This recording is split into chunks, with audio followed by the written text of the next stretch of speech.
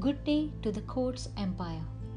The purpose of this podcast is to connect all the listeners with inspirational quotes that will inspire and motivate all of us to make better decisions in life. Each and every episode will feature one of best quotes so that you take a lesson from these motivational quotes that help you lead a better life. And every time you tune in, there is something valuable to learn. In this episode, I have the pleasure to introduce to you a quote that is, life is 10% of what happens to you and 90% of how you react to it. Life is 10% of what happens to you and 90% of how you react to it.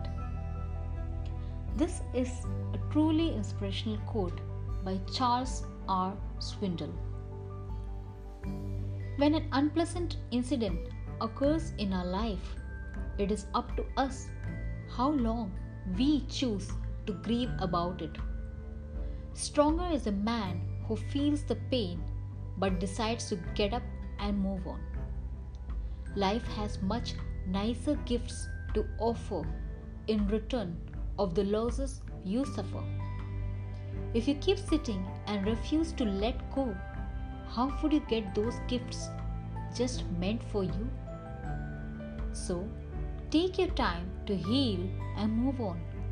Never stay down and relive the bad memories, as they would just hold you back and not let you move forward.